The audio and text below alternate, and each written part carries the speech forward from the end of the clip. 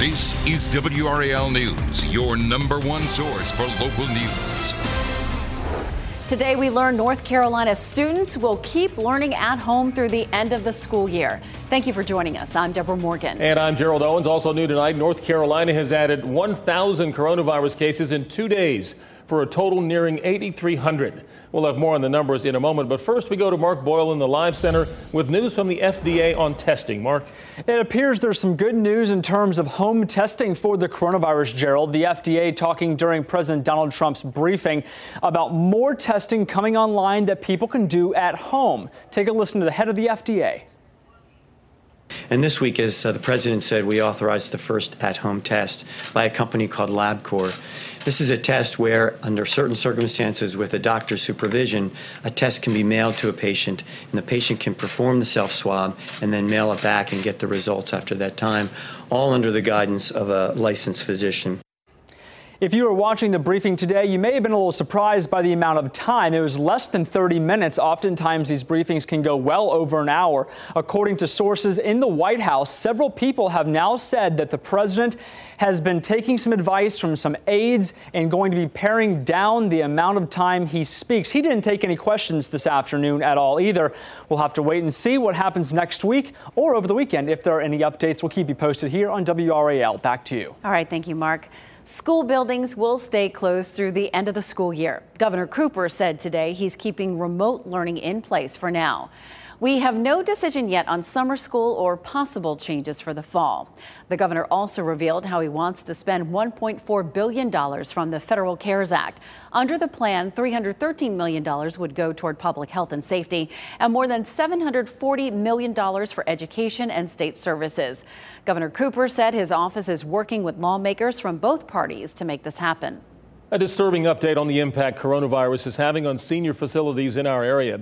Tonight, we learned of 3 more deaths at Lewisburg Nursing Center in Franklin County. That brings the number of deaths at that facility to 14. We also learned 6 more workers at United Healthcare in Harnett County have tested positive. That increases the number of infections to 56, 45 of them residents. Although schools will be closed for the rest of the academic year, teachers will continue holding classes online. WRAL's Kirsten Gutierrez talked with teachers today about the announcement. She joins us live with their thoughts. Kirsten? The 2 teachers I spoke with echoed the same concerns. They believe this is the right move for the state, but say there's still a lot of work to be done to ensure that students have the right resources and that they're implemented and used correctly. Now, originally, schools were closed to students and staff until May 15th. Now they won't see the inside of a classroom until fall. Charter School Teacher of the Year Doug Price tells us when he heard the announcement, he was sad. He said he won't be able to see his students and have that real goodbye they usually get before summer break.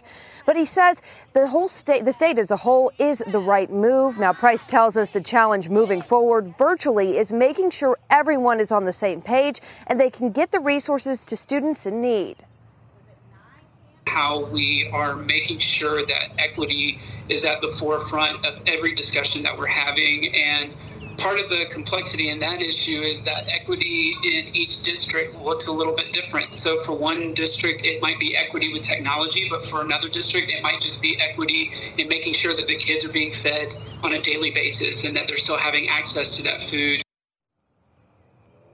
Now, when it comes to ensuring that students have access to Wi-Fi, Governor Roy Cooper announced today that they are teaming up with AT&T and Duke Energy, and those 2 companies are going to help by putting hotspots on buses for those students who do not have access. Back to you. That should help a lot of students. Kirsten Gutierrez live in Raleigh. Thank you, Kirsten. School staying closed has a big impact beyond online learning. It's affecting where and how families spend their days. And for young athletes, it means no practices, no games. WRAL High School OT Managing Editor Nick Stevens joins us now live. Thanks for joining us, Nick. Sure, anytime. Nick, the North Carolina High School Athletics Association officially canceled sports for the rest of the school year. What does this mean for state championships and graduating seniors? Yeah, so basketball state championships aren't going to be played now. They're going to be canceled. Hopefully next week when the NCHSA board directors meets, we will find out if they're going to award co-champions or if they're just not going to have state champions in basketball this year. This all went down the week of the basketball state championships. And for the spring athletes, their seasons are really over before they really got started. They played for about 2 weeks. of the regular season, and now everything is done. There won't be any state champions for spring sports either. How disappointed are these student athletes that you've been talking with? Well, especially the seniors are very disappointed. Most seniors are never going to play competitive sports again after high school. So it kind of feels like to them things have been taken away from them. And I know that a lot of the coaches and schools and athletic directors are trying to do their own thing to make up for it the best they can, but it's hard to make up for losing your entire season. So hard. What about summer? What about summer activities? Any word on that yet? Hopefully, again, we'll learn more about that next week. The board of directors has its regularly scheduled meeting next week, and I know this is going to take up a big part of their agenda. So I anticipate we'll learn more, but my guess is just from everything we've been hearing and the guidance from the governor today, probably not going to have anything in the summer anytime soon. But, I think most of the attention now is turning to the fall. Yeah, so let's look ahead to the fall. Football, a big moneymaker for many athletic departments. What would it mean if football had to be canceled?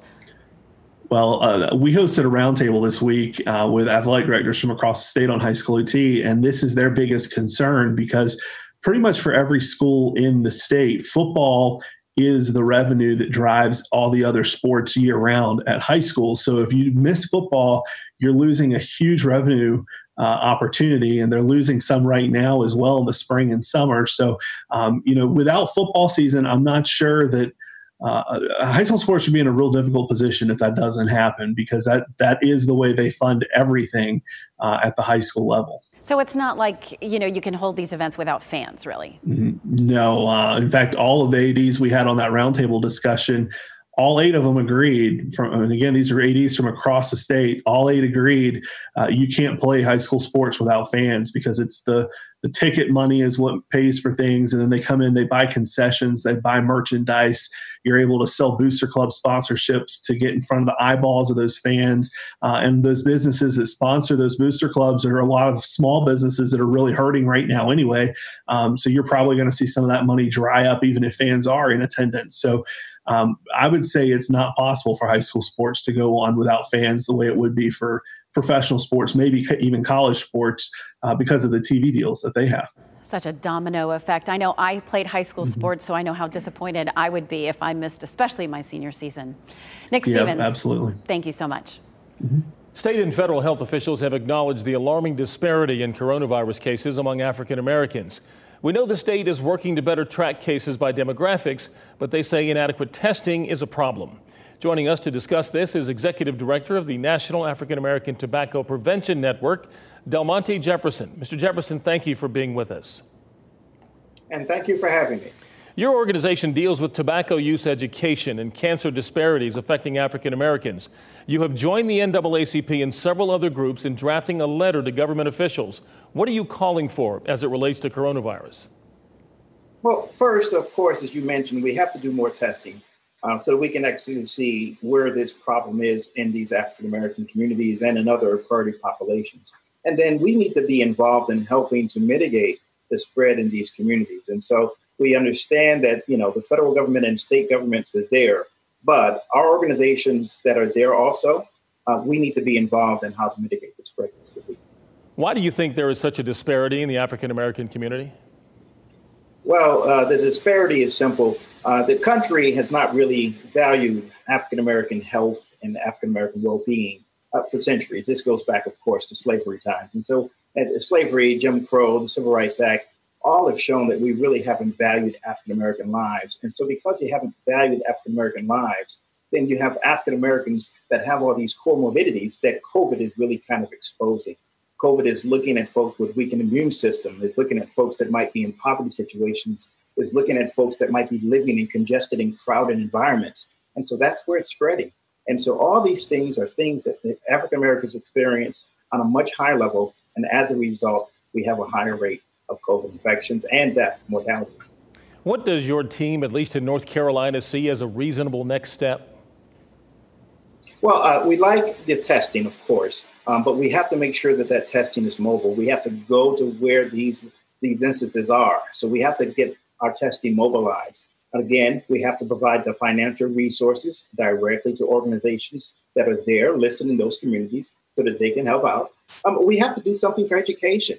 I mean, if we're going to continue learning at home, we've got to provide free broadband internet support to some of these communities because not everyone has internet service. Not everyone has laptops. And so we have to give some laptops where we need to.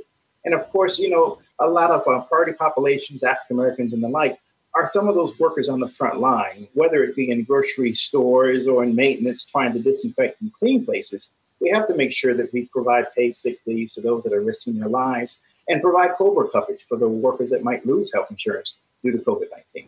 Have you heard from any politicians or health officials directly? And if so, what are they telling you? Well, yeah, absolutely. The Congressional Black Caucus reached out almost immediately, said, let's get together, let's talk, because a lot of the ideas that we have here and some of the solutions, they are right on board with. And they want to find a way that we can get our group. We had about 35 different organizations to sign on to the letter, and they want to get that group mobilized to lend their voice to the cause. And so that's what we're going to be working on over the next few weeks. Well, we applaud your work. Del Monte Jefferson, Executive Director of the National African American Tobacco Prevention Network. Good luck in what you're doing. Thank you for your time. Thank you. Thank you. The anxiety of this virus can perhaps be felt most strongly in the hospital. Tonight, we once again check in with Ashley Wheeler, the Duke nurse who is providing us video blogs of her experience. Tonight, she shares her story from inside the ER. In this situation, it's a little bit extra anxiety inducing for the patients because they know they don't feel good. And then they have the added concern and worry and anxiety about the possibility of having this illness that everyone is so afraid of. The patients are usually out of the ER pretty quickly once we know their plan, so we don't really get to follow up with them. A lot of times we have no idea what's happened to somebody, and we might hear down the line somebody that we were, talking to, somebody sitting up talking, and a couple days later, they've passed away. So this is very, it's just scary because you don't know which patients are going to have that bad outcome. So far, there's no rhyme or reason for it. Her experiences are so compelling. Still ahead, nursing homes and other facilities remain on lockdown with no end in sight. Welcome back to the Live Center. I'm Mark Boyle. A lot of new numbers coming in right now from Durham County, and they have seen quite a bit of an increase since yesterday. So draw your attention to this first area. 541 total cases, 41 additional cases since yesterday, 1 additional death. Now, you see, I'm going to break this up for you. Yesterday's numbers are below, and today's numbers are right here. These are in terms of the long-term care facilities. Take a look at this one. 111 at a Durham Nursing and Rehabilitation Center. Yesterday's number right here, 97. So you can see how there is that increase. They've been having outbreaks at those assisted living facilities. Certainly something they'll continue to watch here going into the weekend. Back to you. Thanks, Mark. And you can see why the lockdown at the long-term care facilities right there, such as nursing homes, is indefinite at this point. The governor has not said when they will reopen, which raises many concerns for residents and staff inside those facilities. WRAL's Sloan Heffernan spoke with a certified patient advocate about the most grave concern. More than 100,000 North Carolinians call long-term facilities like this one in Raleigh home. They're some of our most vulnerable citizens. The patient advocate we talked to agreed that these facilities should stay closed for now, but keeping them closed creates another concern. Many of the facilities that we're seeing that are hot spots and have severe outbreaks were facilities that had problems before COVID. Board-certified patient advocate Nancy Ruffner says many of those long-term care facilities had issues with staffing and infection control. The current lockdown means family members are not able to visit their loved ones, and state inspectors are not allowed in for routine inspections. The lack of oversight is a concern. If they're already short-staffed and stressed and pushed to the max, how competent is the care going to be? Everybody's affected by this, whether they're staff, owner, patient, relative. Everybody is affected and full of fear. Ruffner tells me she's heard from many families who are struggling to get updates from long-term care facilities on their loved ones' well-being. She says it's important to find out how the facility wants to communicate with you so not to disrupt what is happening inside. Back to you. Everyone is full of fear. More than 1/3 of North Carolina coronavirus deaths have happened in nursing homes. But the state isn't revealing which nursing homes are affected. A coalition of media outlets and the state's AARP chapter are pushing back. WRAL multimedia investigative reporter Tyler Dukes joins us now live to explain what they found. Hi, Tyler. Hey, Gerald. So, Tyler, why is the state saying it will not release the locations of these nursing homes? So essentially, and we've been asking this question repeatedly at these state briefings with the governor and the DHHS secretary, what they're essentially saying is that the state is trying to balance the privacy of these patients at these hospitals with this public health concern of where these outbreaks are actually happening. We are seeing other states, though, go a totally different direction. So North Carolina really is taking a different tack here. Tyler, why is knowing the location of the facility so important? Yeah, for a couple different reasons. And this is one of the things that the AARP actually wrote to the governor about yesterday. Essentially, what they're saying is that knowing the location of these outbreaks, specifically at nursing homes, is really crucial to protecting public health. We got to think about that from the standpoint of the families being notified and also from the standpoint of the facilities themselves. In some cases, staff is working in multiple facilities in some counties. And so it's important for these facilities themselves to know which of these nursing homes are the sources of these outbreaks. I've heard some briefings by other governors, and it seems as though some of the other states are doing what North Carolina is doing. So is North Carolina's policy in line with what other states are doing? It's really a split. You know, what we're really talking about here is a federal health privacy law, HIPAA, that is supposed to protect patient privacy. But we're seeing states do different things. So, you know, Georgia, Florida, California, Illinois, Ohio, all of these states are releasing the actual locations of these outbreaks, in some cases reversing course from the stance that North Carolina is taking right now, which is to not disclose the locations of these outbreaks. You know, Tyler, I don't have any family members in these facilities, but I can imagine that people who do might be inclined to try and get them out, thinking that they'd be safer at perhaps a relative's homes. Did the work from these media organizations find any evidence of that? Well, I think what we're really seeing at this point is, at least in the nursing homes that we're talking to, trying to put these infection control measures in place. We talked to a few that were specifically, you know, quarantining residents who were infected with COVID-19. And so they're trying to keep their residents safe as well. And so, you know, what we're really seeing is it is a lot of fear from family members and even from residents and really from the community that is really trying to figure out what's going on here. All right, multimedia investigative reporter Tyler Dukes, thank you for joining us, Tyler. Thank you. And you can find more on this topic on WRAL.com. Still ahead, some neighborhood heroes give back ahead the Raleigh officers who helped hand out lunch today.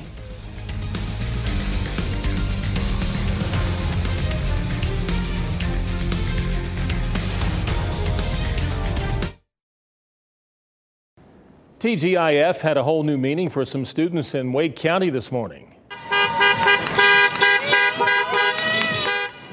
More than 50 teachers and staff from Bryan Road Elementary in Garner took to the streets, letting their students know how much they love them and miss them. Honking and waving, Bryan Road's Parade of Love visited 14 neighborhoods in Garner and Wake County. The smiles from both students and teachers said it all. Boy, it sure did. That was great. A North Carolina principal is reminding the world that one really is the loneliest number. Look at this. It's just no good anymore since you went away. Tom Hatch leads the students at Terry Sanford High School. He created this video for his Fayetteville students who are all learning from home now. Yep, he's there all by himself. Though through it all, he wanders the empty halls, checking everywhere for the students and can't find any. And better not find any. No, exactly. He keeps looking. Is he on a skateboard? Yes, and I bet he would be yelling at the students on a normal day that they're not allowed to do that down the halls. Oh, but yeah. Yeah, we hope everybody is back to school soon, for sure. We know many of you want to help your neighbors in need during this crisis. We have a growing list of links, donation needs, and ways to help students while they're out of school. Just visit WRAL.com and search Here to Help for ways you can lend a hand. Thank you so much for watching. Join us tonight for our late news at 10 on Fox 50 and 11 here on WRAL. Good night, everyone.